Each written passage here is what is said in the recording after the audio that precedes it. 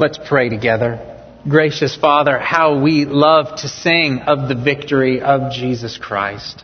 We love to sing of the mercy and of the forgiveness and of the adoption that has been given us in Christ. It is our great joy, our privilege to come before you this morning with loud singing and rejoicing with grateful hearts for all that you have done for us in Christ. Father, we pray that you would now again open our eyes to behold the beauty of the gospel. Open our minds to comprehend the mercy, the grace that has been revealed in Christ.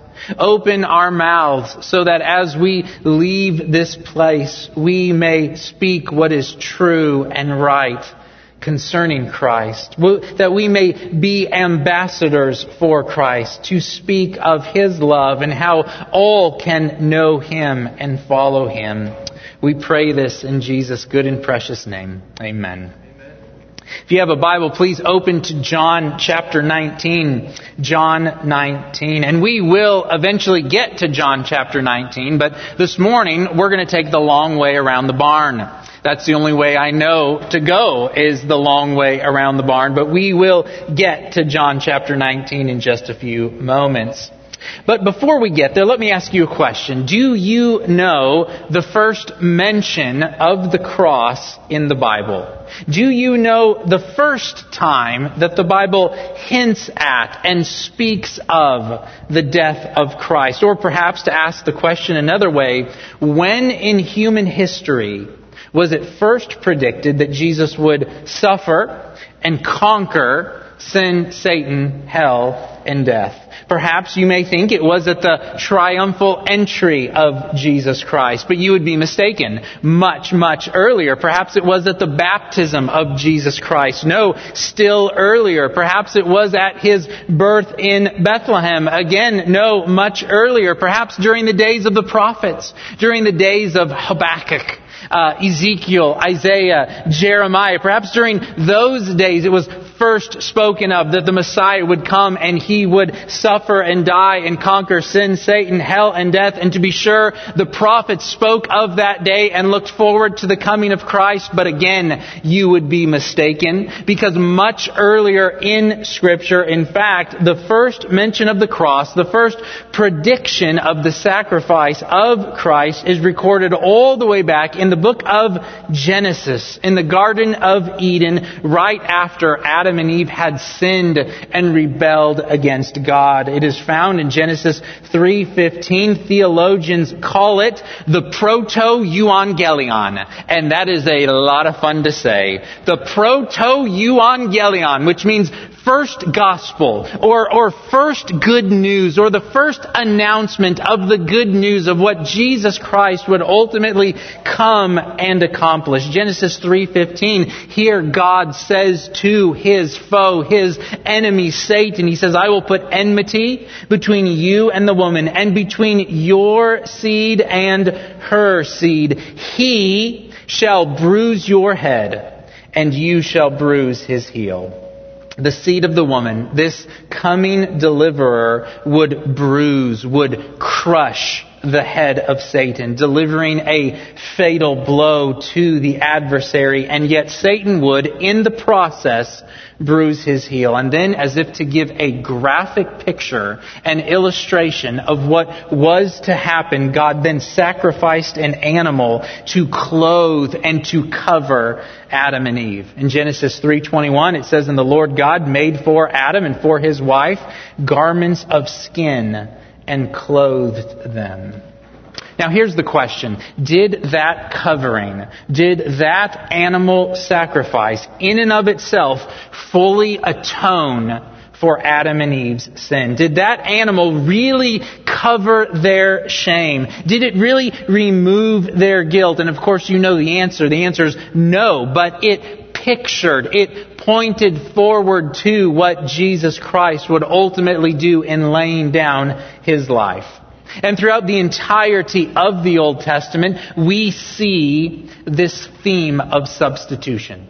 we see this theme of sacrifice. The Passover lambs were slaughtered every year, again and again and again. Each year the high priest would enter into the Holy of Holies. He would sprinkle blood on the mercy seat of the Ark of the Covenant. These animals died a death that pictured, that pointed forward to what Christ would ultimately accomplish. They in and of themselves were unable to take away sin, to cover and remove sin, but then everything begins to come into focus. As Jesus comes, as Jesus is out walking, and as John the Baptist sees him and says in John 1:29, "Behold the Lamb of God, who takes away the sin of the world," and things begin to come into focus as the Baptist points to a man. A divine man, a God man, a sinless man, as the sacrifice which can fully and finally take away sin. Now, in order for any animal to be an acceptable sacrifice to offer unto God, what did it have to be?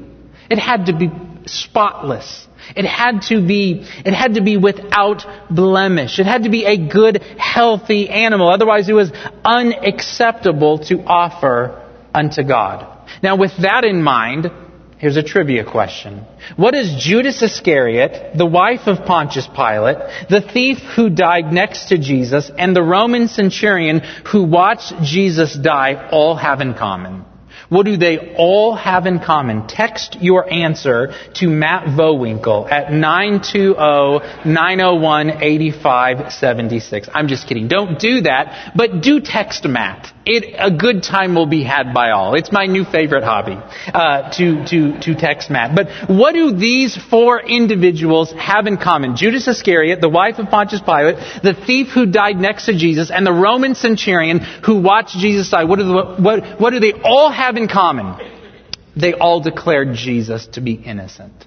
They all saw his innocence. They all recognized that and spoke of that in some way. Judas Iscariot, after his betrayal of Christ, went back and said in Matthew 27, "I have sinned by betraying innocent blood." Now, unfortunately, Judas then did the wrong thing. He went out and hung himself instead of repenting of his sin. But nonetheless, he recognized the innocence of Jesus Christ. The wife of Pontius Pilate, in Matthew 27, verse 19, we are told of how she sent message to her husband saying to him, "Have nothing to do with that righteous man, for I have suffered much because of him today in a dream." She seemed to recognize something of his innocence, something of his righteousness. There were two thieves that were crucified on either side of Christ. One mocked him, one ridiculed him, but the other declared, "This man has done nothing wrong."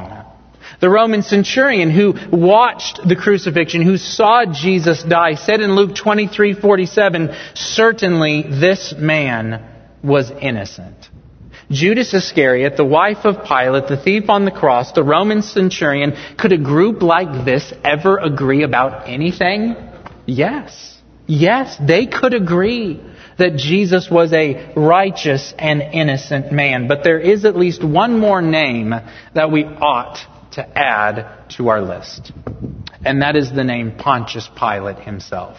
Perhaps more than any individual did Pontius Pilate again and again and again declare the innocence of Jesus Christ. And yet how ironic it is that it was Pilate himself who would then sentence Jesus to death by crucifixion. At least 4 times, Pilate declares Jesus to be innocent. In John 18, verse 38, it says, Pilate went back outside to the Jews and told them, "I find no guilt in him." In John 19, verse 4, it says, Pilate went out again and said to them, "See, I'm bringing him out to you that you may know I find no guilt in him." Then in verse 6, Pilate said to them, "Take him yourselves and crucify him, for I find no guilt in him." Then in Matthew 27, it says, "So Pilate saw that he was gaining nothing, but rather that a riot was beginning. evening, he took water and washed his hands before the crowd, saying, I am innocent of this man's blood. See to it yourselves. Now, why did Pilate feel the need to wash his hands before the crowds,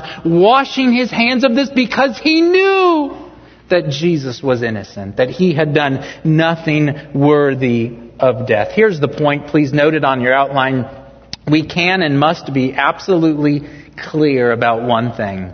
Jesus is the innocent, sinless, spotless, perfect, righteous Lamb of God. That is who Jesus is.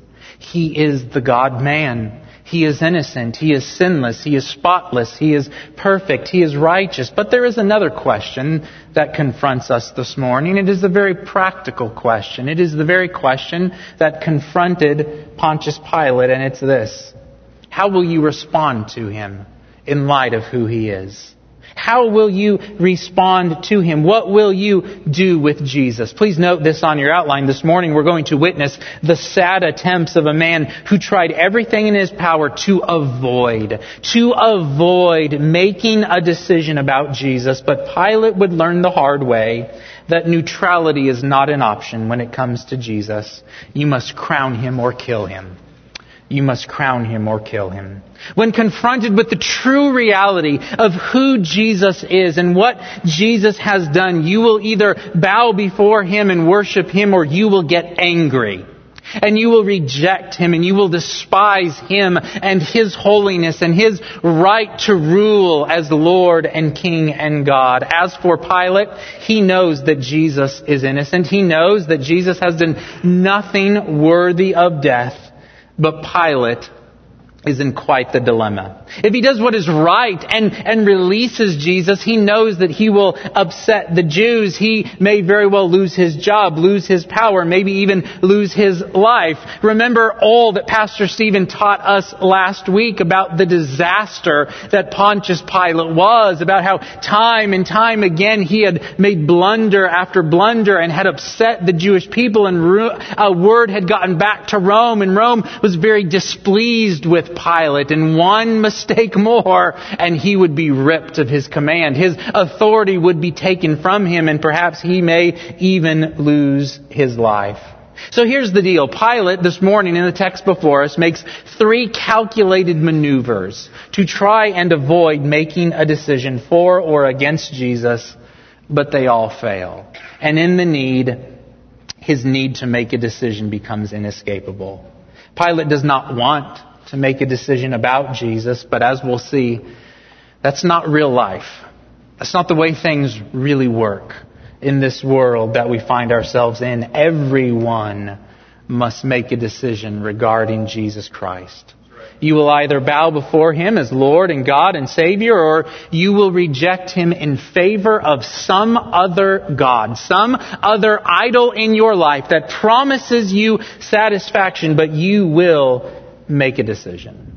So with that long introduction, let's look at the text before us. John chapter 19. We're actually going to begin reading at the very end of chapter 18. We'll start in verse 38. John 18, verse 38. Pilate said to him, remember this is in response now to Jesus' statement that those who are of the truth listen to him. Verse 38, Pilate said to him, what is truth? After he had said this, he went back outside to the Jews and said to them, I find no guilt in him, but you have a custom that I should release one man for you at Passover. So do you want me to release to you the King of the Jews? They cried out again, not this man, but Barabbas. Now Barabbas was a robber. Then Pilate took Jesus and flogged him, and the soldiers twisted together a crown of thorns and put it on his head and arrayed him in a purple robe. They came up to him saying, Hail, King of the Jews, and struck him with their hands. Pilate went out again and said to them, See, I am bringing him out to you, that you may know that I find no guilt in him. So Jesus came out, wearing the crown of thorns and the purple robe. Pilate said to them, Behold the man. When the chief priests and the officers saw him, they cried out, Crucify him! Crucify him! Pilate said to them, Take him yourselves and crucify him, for I find no guilt in him. The Jews answered him, "We have a law, and according to that law he ought to die, because he has made himself the Son of God." When Pilate heard this statement, he was even more afraid. He entered his headquarters again and said to Jesus, "Where are you from?" But Jesus gave him no answer. Pilate said to him, "You will not speak to me? Do you not know that I have authority to release you and authority to crucify you?" Jesus answered him, "You would have no authority over me at all, unless it had been given you from above. Therefore, he who delivered me over to you has the greater sin." From then on, Pilate sought to release him, but the Jews cried out, "If you release this man, you are not Caesar's friend. Everyone who makes himself a king opposes Caesar." So when Pilate heard these words, he brought Jesus out and sat down on the judgment seat at a place called the Stone Pavement, and in Aramaic, Gabbatha. Now it was the day of preparation of the Passover. It was about the 6th hour. He said to the Jews, "Behold your king." They cried out, away with him, crucify him." Pilate said to them, "Shall I crucify your king?" The chief priests answered, "We have no king but Caesar." So he delivered him over to them to be crucified. 3 calculated maneuvers to try and avoid making a decision regarding Jesus Christ. The first maneuver is this. Please note it on your outline. It's very simple. Pass the buck. Make someone else decide. Let's let someone else decide this. I'll stay out of it. I don't want to have anything to do with it. There are 2 parts to this. The first part is this. Noted on your outline. Make Herod decide. Make Herod decide. I don't want to make the decision. Let's pass it off to Herod. Now, this is not recorded explicitly in John's Gospel, but it is recorded in Luke chapter 23, and it is helpful for us to consider as Luke writes about this situation. You can see these verses on your outline. Luke 23, verses 4 to 8 reads as follows. "Then Pilate said to the chief priests and the crowds, 'I find no guilt in this man.' But they were urgent, saying, 'He stirs up the people, teaching throughout all Judea, from Galilee even to this place.' When Pilate heard this, he asked whether the man was a Galilean. And when he learned that he belonged to Herod's jurisdiction, he sent him over to Herod, who was himself in Jerusalem at that time. And when Herod saw Jesus, he was very glad, for he had long desired to see him because he had heard about him, and he was hoping to see some sign done by him." I mean, Pilate must have thought, "This is my lucky day. Galilean, that's not my jurisdiction. Ship him off to Herod. He's Herod's problem. He's not my problem." The problem is, as Jesus appears before Herod, he says nothing. Jesus has nothing to say to Herod. Jesus is not interested in performing magic tricks and doing miracles to satisfy the morbid curiosity of Herod. And mind you, this is the same Herod that had heard for so long the preaching and the teaching of John the Baptist. This was the same Herod who had ultimately rejected John the Baptist and who had him executed, had him beheaded in prison. And I believe in an act of judgment against Herod, who would not repent at the preaching of John the Baptist, Jesus has nothing to say to him. If you will not repent at the preaching of John the Baptist, Jesus has nothing to say to you. If you believe that you are self-sufficient and able on your own to manage your life and to successfully satisfy your soul, then Jesus has nothing to say to Herod. So in great disgust, Herod ships him back to Pilate, having rendered no verdict. Imagine Pilate's shock and horror when Jesus shows up back on his doorstep. But he's not out of options yet. Note this on your outline. There's another option, another way to pass the buck. Let the people decide. Let the people decide. Let the people choose between Jesus and Barabbas. And as, again, Stephen explained so well last week, a custom had developed. This was a show of good favor, whereby Pilate would release one prisoner of the people's choosing. And Pilate knew what had happened. He had heard of the cries of, "Hosanna! Blessed is he who comes in the name of the Lord." Jesus had been welcomed into the city of Jerusalem as a hero. No doubt Pilate had heard these stories, and so he thinks surely with Jesus' popularity the people will choose him. But Pilate is outplayed.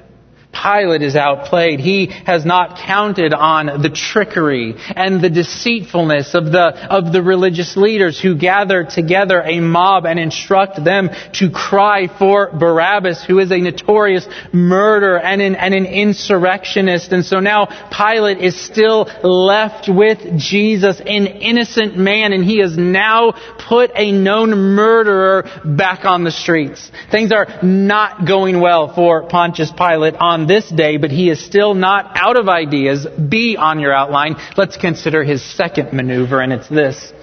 Let's compromise. Can't we compromise? Let's find some middle ground in this whole situation. Look at what Pilate does in verses 1 to 3 of chapter 19. It says, "Then Pilate took Jesus and flogged him. And the soldiers twisted together a crown of thorns and put it on his head and arrayed him in purple robe. And they came up to him saying, 'Hail, King of the Jews!' And they struck him with their hands." Please note this on your outline. Jesus is ruthlessly beaten, tortured, and mocked now by the Roman soldiers. And this is most likely the first of two beatings, or the first of two floggings that Jesus would receive. He would receive one now, and then one later after he was sentenced to death. Now, if Jesus had been a Roman citizen, then he would have simply been tied to a post and beaten with rods by multiple soldiers, so that as one gets tired, the other can take over. And then as that one gets tired, then the other one can take over, and he would have just been beaten with rods. But because Jesus was not a Roman citizen, he would have been tied to a post and then beaten with a rod, but this rod would have attached to it lots of tassels. And at the ends of these tassels would contain pieces of bone and metal and sharp objects, so that it would inflict maximum damage and maximum pain upon the skin of the back of the individual being flogged, as that skin is just shredded and torn away. And Jesus would have endured this most likely for hours at the hands of the Roman soldiers. And again, you cannot miss the painful irony of this scene here.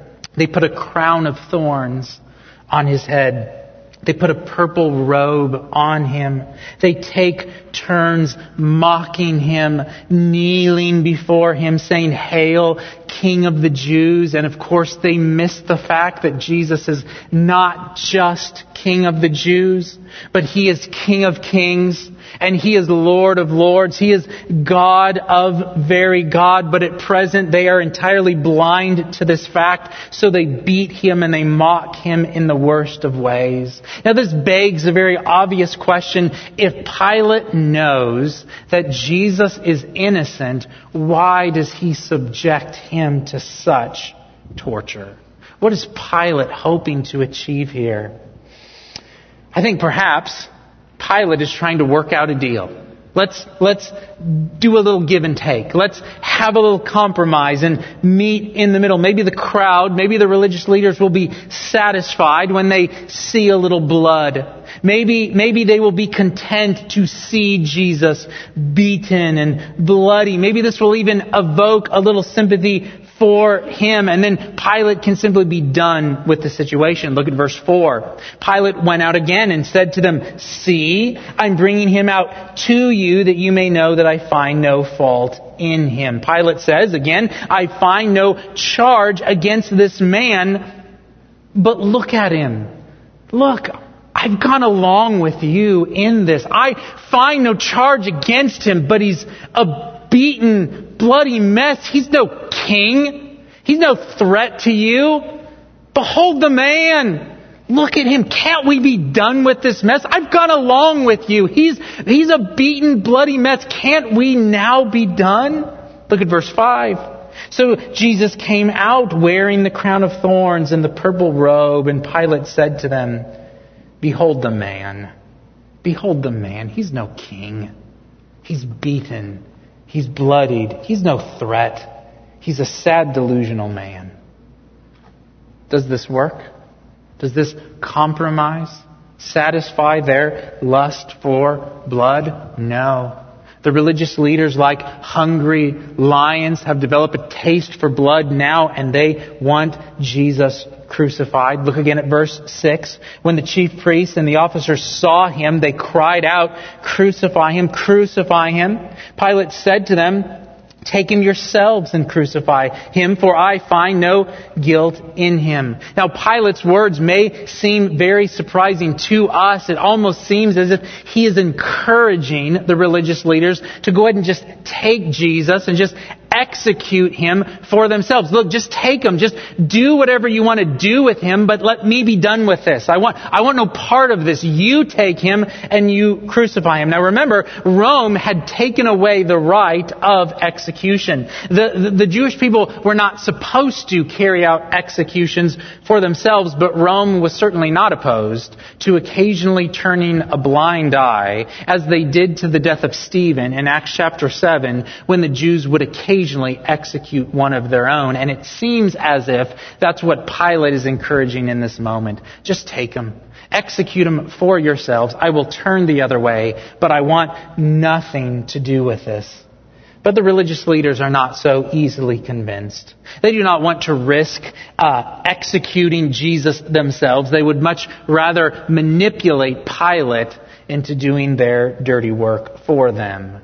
So we come to verse 7. The Jews answer him, saying, "We have a law, and according to that law he ought to die, because he has made himself the Son of God."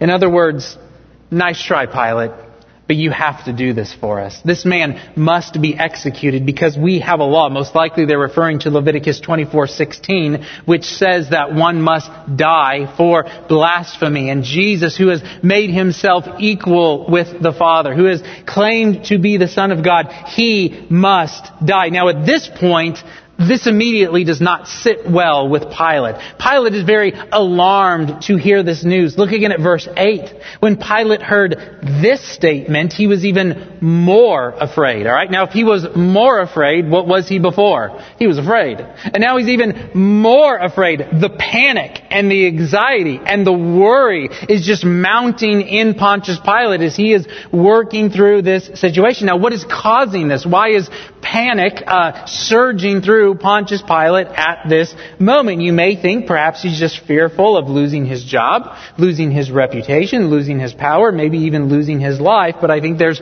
something else going on here. Remember that the Romans were a pretty superstitious bunch.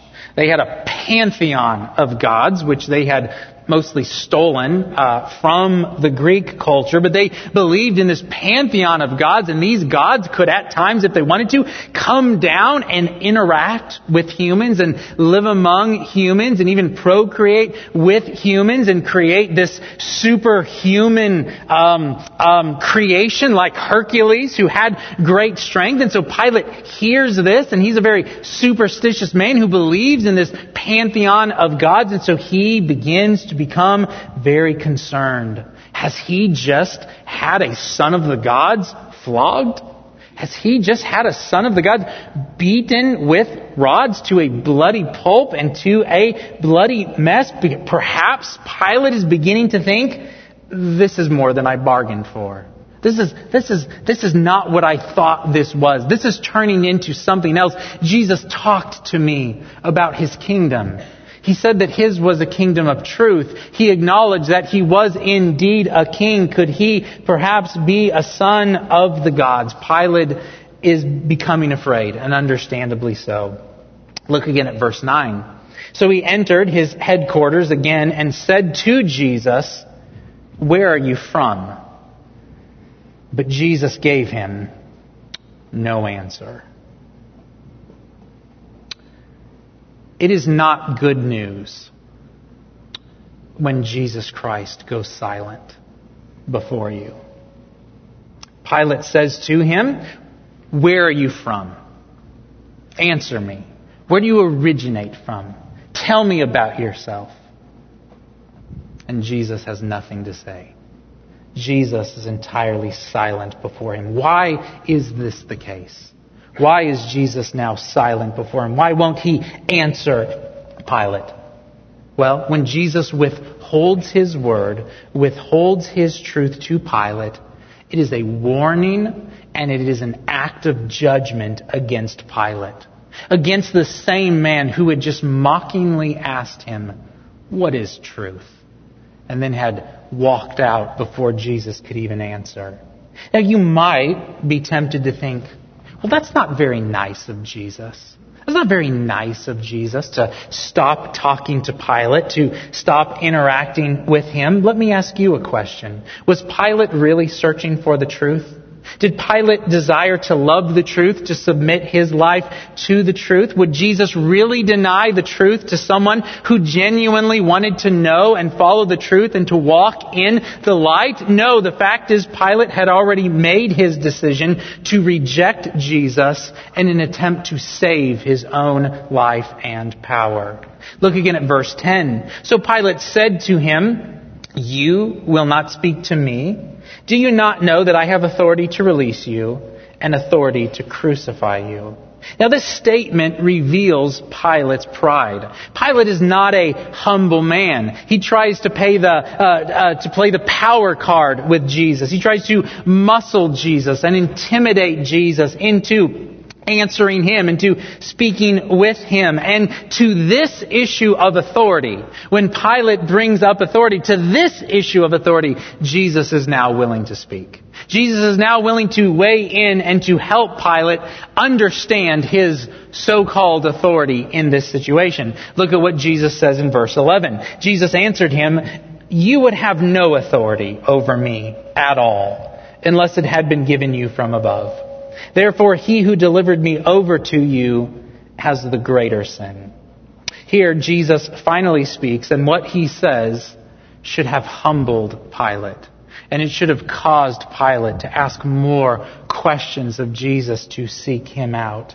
Now, Jesus' answer essentially has two parts as Jesus answers Pilate here. Essentially, Jesus says to Pilate, "Pilate, you need to understand something. You are not the primary mover in this situation.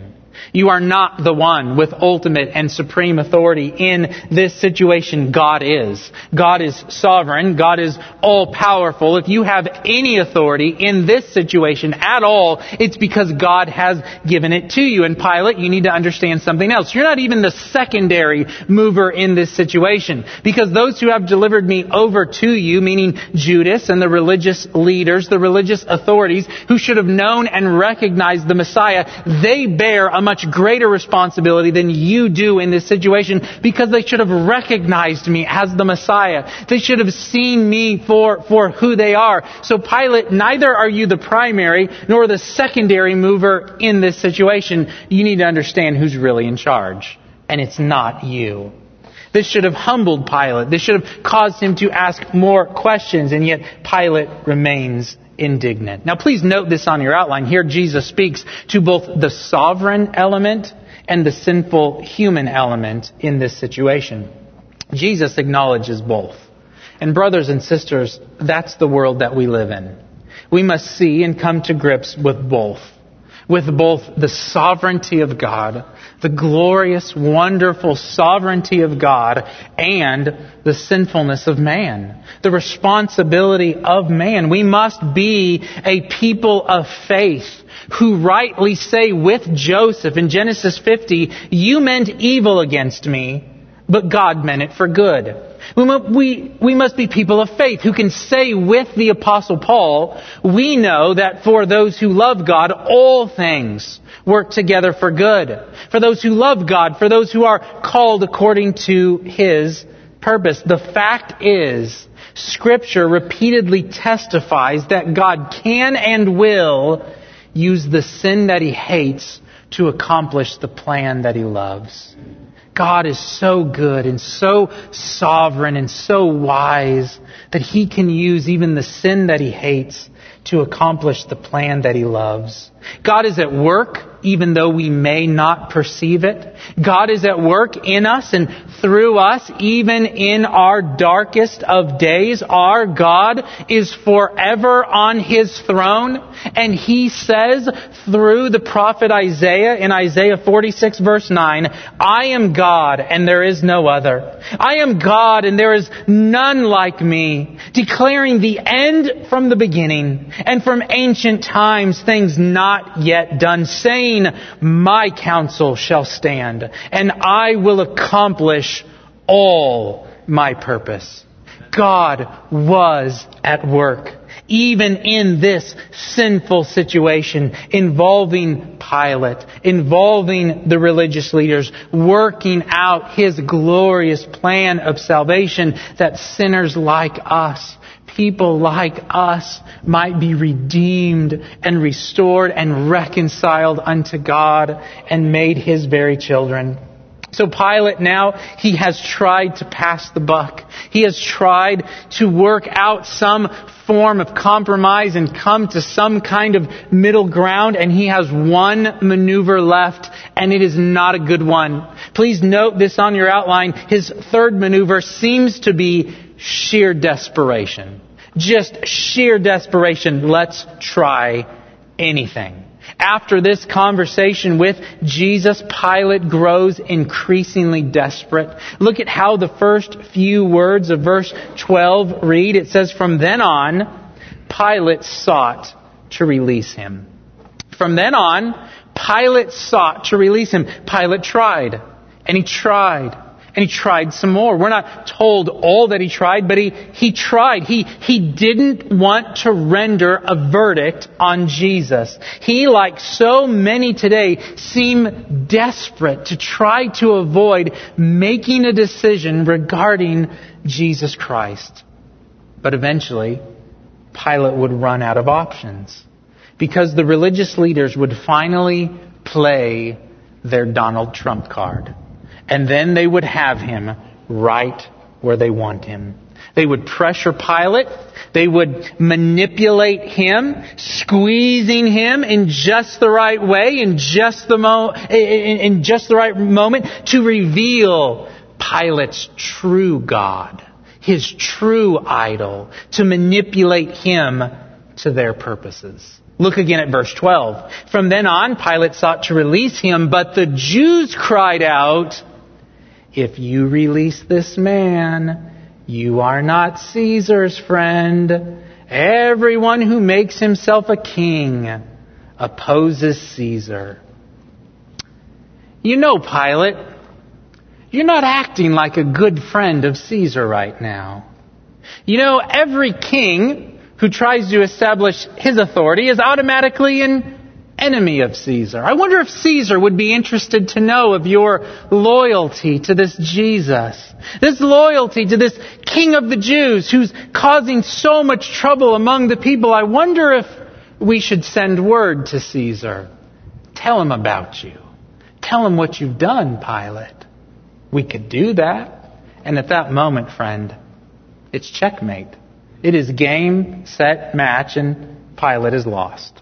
Note this on your outline. The Jews finally appealed to Pilate's true idol, his true God, self-preservation, or love of self. Love of self. This is Pilate's true God, who he truly loves himself. Jesus said in Matthew 10:39, whoever finds his life will lose it. Whoever loses his life for my sake will find it. It was the Apostle Paul who said in Philippians 1:21, for to me to live is Christ, and to die is gain. But not so for Pilate. Pilate is a man of money. Pilate is a man of power. Pilate is a man of self-preservation. And look at how quickly Pilate now is ready to act upon this statement. Verse 13 says, so when Pilate heard these words, he brought Jesus out and sat down on the judgment seat at a place called the Stone Pavement, and in Aramaic, Gabbatha. Suddenly, Pilate is ready to act.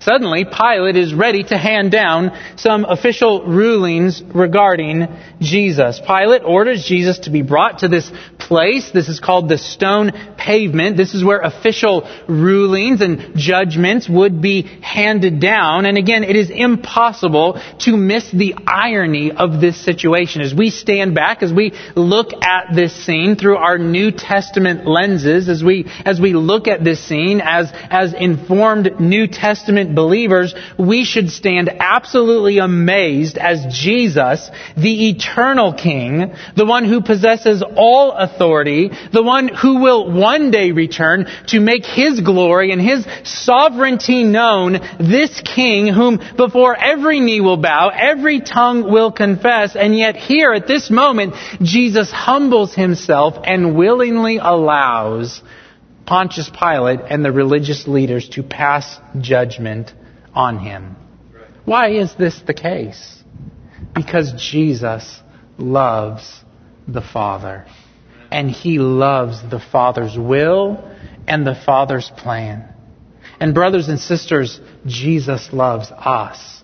And He is intent on going to the cross to die as the once-for-all sacrifice for sins, that we may be forgiven and may be adopted into His family. Look again at verse 14. Now it was the day of preparation of the Passover. It was about the 6th hour, and He said to the Jews, "Behold your King." Passover is soon approaching. The morning is beginning to fade away. The afternoon is beginning to appear. Pilate brings Jesus out and no doubt says in an arrogant, angry, frustrated way, "Behold your King." But once again, Pilate spoke better than he knew, for Jesus is the King.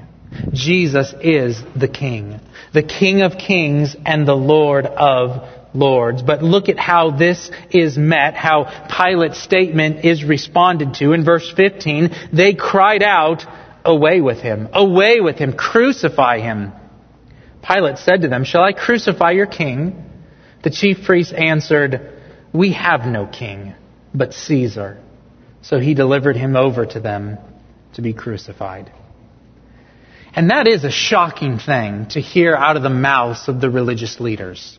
That we have no king other than Caesar. As you well know, the Jewish leadership was not a fan of Rome. They were not in favor of Roman occupation, and yet here their hatred of Christ leads them to swear allegiance to the very thing that is oppressing them, to the very thing that is come in and that is ruling over them in an oppressive and dominant way. Their hatred of Jesus has led them to actually embrace slavery, to embrace idolatry. And brothers and sisters, this is always the result of rejecting Christ. To reject Jesus is to run off into slavery and into some form of idolatry.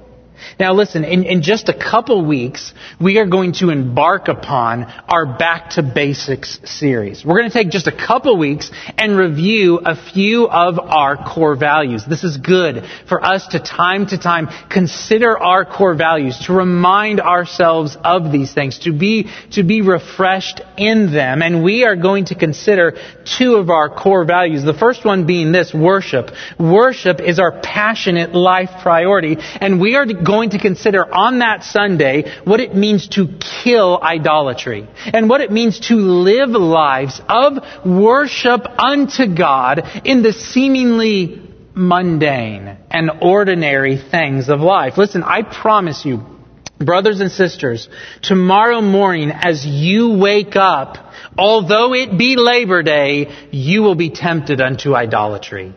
Each and every morning that we wake up, we are tempted to look to something other than Christ. We are tempted to run after something, someone, some idea that promises to fulfill us, and we are tempted to flee and to run from Christ, and in reality, we embrace slavery, and we embrace idolatry, and we run and we turn our backs from Christ. We can make idols out of anything. We can make idols out of pleasure, idols out of comfort, idols of success, idols of fame, idols of relationships, idols of school, idols of work, idols of free time, idols of anything. Our hearts are like idol factories.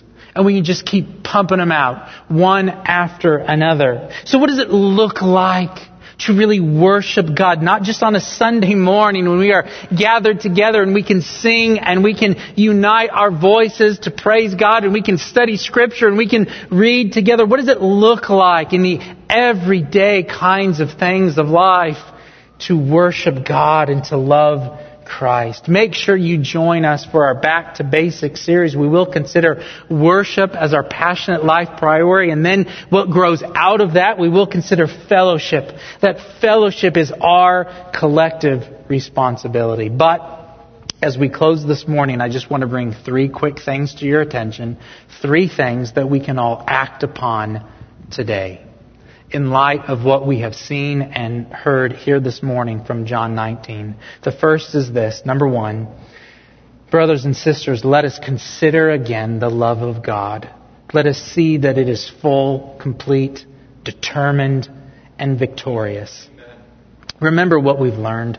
Pilate is not in charge of this situation. The religious leaders are not in charge of this situation. Here, Jesus, in grace and mercy, has chosen to submit Himself, to willingly take upon Himself this pain, this torture, this mocking, this humiliation in order to fulfill the Father's will, the Father's plan, and to save you, to save me, to save sinners. In love, the Father has planned our rescue, our redemption. In love, Jesus has come and determined to take our guilt and our shame and our punishment. Jesus was arrested, hated, condemned, flogged, beaten, mocked, tortured, crucified, forsaken by God, so that we might know life and joy in His presence. That we may know what it means to be adopted into His family, to become a co-heir with Christ. Listen, in Christ, you are more loved than you know. This morning, we should consider the love of God. It is full, complete, determined, and victorious. Number 2, we should also consider our sin. Consider our idolatry. We should see that it is cheap, hollow, miserable, and it is shameful. Sin never satisfies in any lasting and meaningful way. Idols never deliver on the promises that they make. Idols never take away the pain. They never really remove any heartache from life. They only multiply our sorrows, multiply our pain. Your sin lies to you. Your sin lies to you. My sin lies to me. The idols that we are tempted to follow are deceivers. They promise deliverance and lead to more slavery. They promise joy but lead to pain. They promise a good time and leave us with regret and shame and guilt. And there is but one solution, and it is found in Christ. Run to Him. Walk with Him. Learn what it means to delight in Him and to worship Him every day of your life. Eternal life, eternal joy, true healing and forgiveness is found in God. God who knows us, God who created us, God who died for us. So yes, consider your sin. Consider your idolatry and see that it is hollow, that it is miserable, that it is shameful. And then number 3, consider the choice that confronts you today. You must decide what you will do with Jesus. Like Pilate, you must decide. Everyone who comes face to face with the truth of who Jesus is, with what Jesus has done, must decide what to do with Him. Will you love Him? Will you worship Him? Will you honor Him? Will you walk with Him? Will you follow Him? Or will you push Him off? Will you walk out of here angry? Will you reject His love and reject His grace and His sacrifice? I beg of you to come to Christ today, to follow Him, to know the joy that only He can give. It was Jesus himself who said in Matthew 11, "Come to me, all who labor and are heavy laden, and I will give you rest. Take my yoke upon you and learn from me, for I am gentle and lowly in heart, and you will find rest for your souls. For my yoke is easy and my burden is light." Friend, if you'd like to talk with someone today or pray with someone today about what it means to follow Christ, to walk with Him, to know Him, to be known by Him, in love and in worship and praise, we would love to talk with you after the service. There will be elders available down front and at the door. Please give us the privilege of talking and praying with you about these things. Let's pray. Gracious Father, again, as we have sung earlier, we do stand amazed. We stand amazed at your grace, at the love with which you have loved us. Help us now to rightly respond to you in praise, in worship, in trust, in joy, in obedience as we leave here. Father, we thank you for sending your Son to be our perfect Savior, to be our great and faithful high priest. May we all know in a more full and complete way what it means to walk with you day by day. We pray this in Jesus' good and precious name. Amen.